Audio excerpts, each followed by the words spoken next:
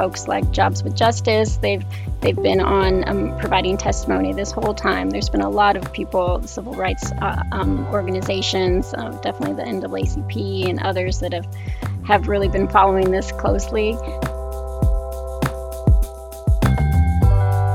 If there's a new mayor here in St. Louis City who wanted to address the public safety budget, that would definitely hamper his or her ability to do that.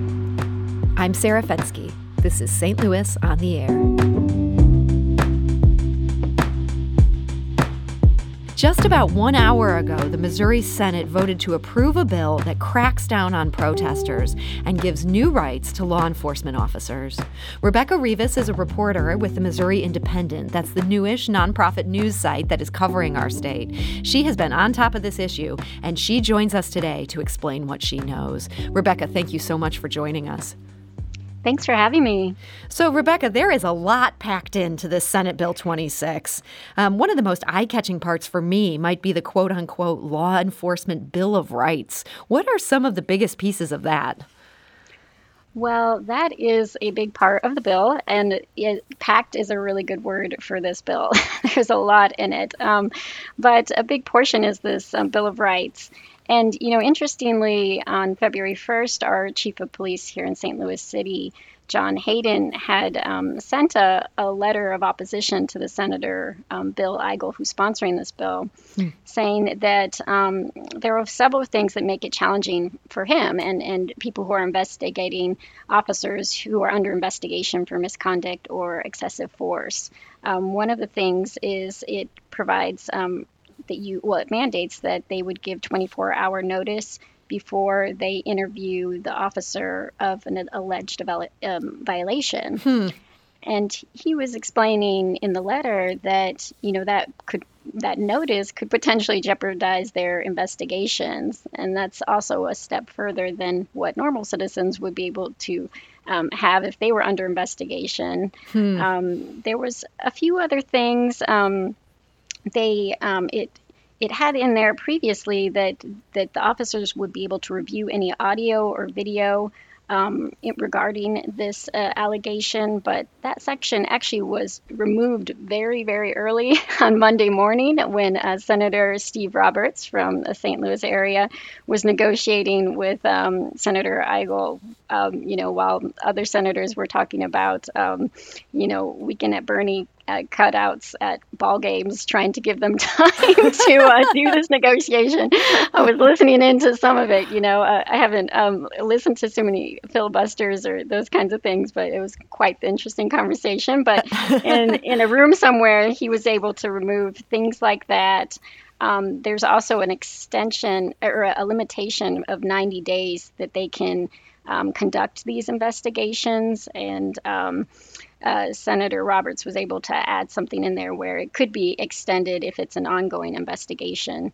So it just kind of overall, Chief Hayden was saying that, it really interferes with their ability to meet the expectations of Missouri residents with respect to holding officers accountable for sustained allegations of employee misconduct. So at the same time that it gives these police officers who are under investigation additional rights, it also attempts to take away some rights from protesters. What is it doing there on that part of, again, this very packed bill?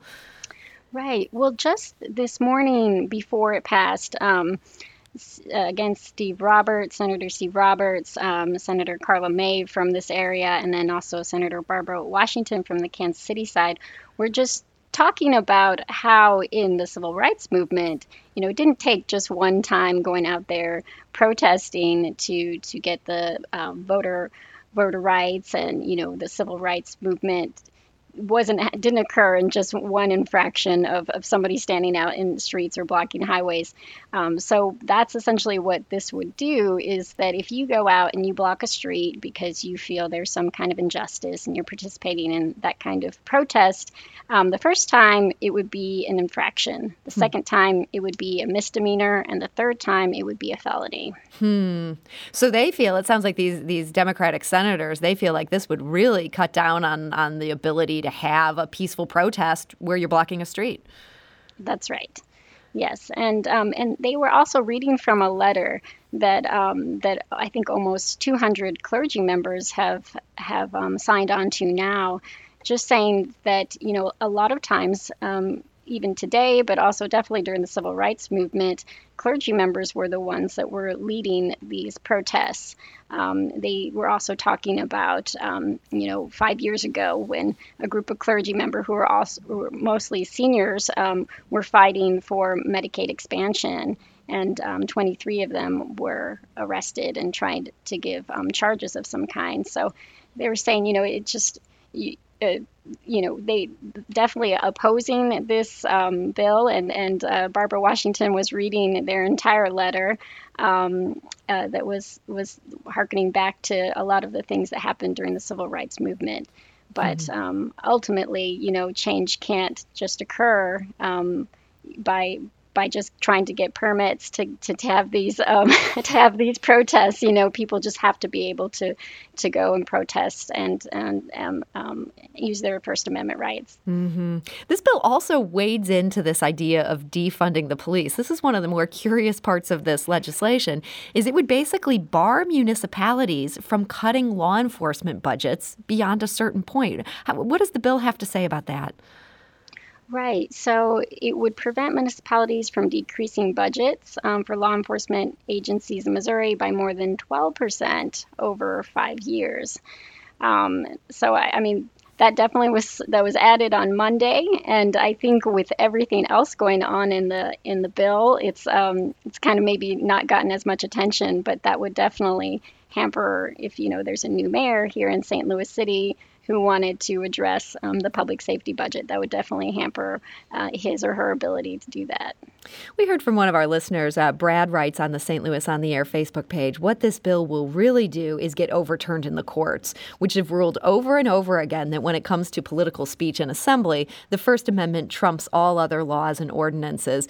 Brad may have a point on some of these things here. He may not. It just kind of depends on how carefully they've tailored this. I have to wonder, though, if they have the ability to control the budgets of municipalities to that extent. Did that come up in the debate that you listened to?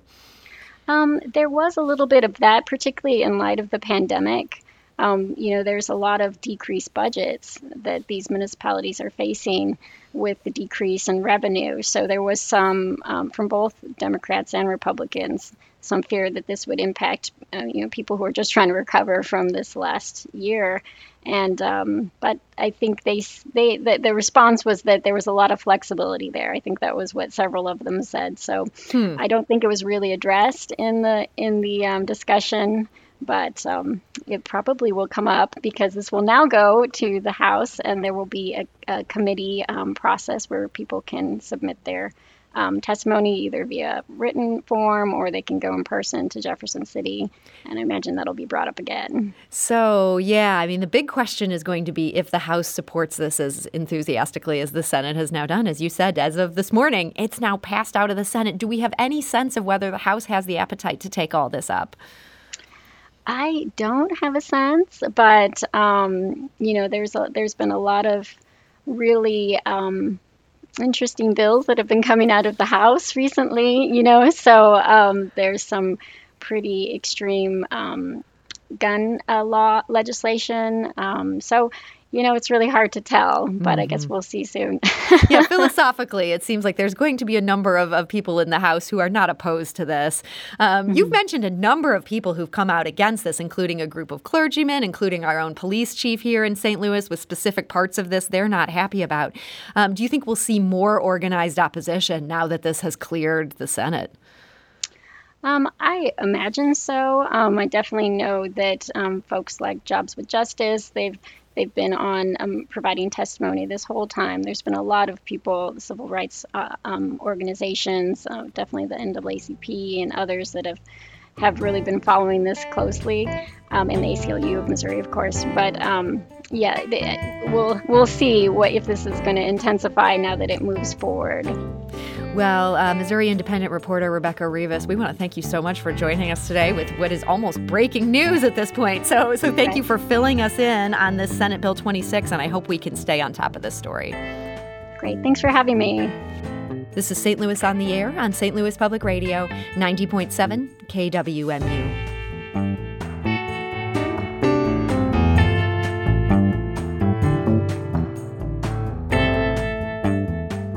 If you learned something new from today's episode, consider leaving us a review and rating on Apple Podcasts on the App Store. It's the easiest way to help people discover our show. We appreciate it. Thank you.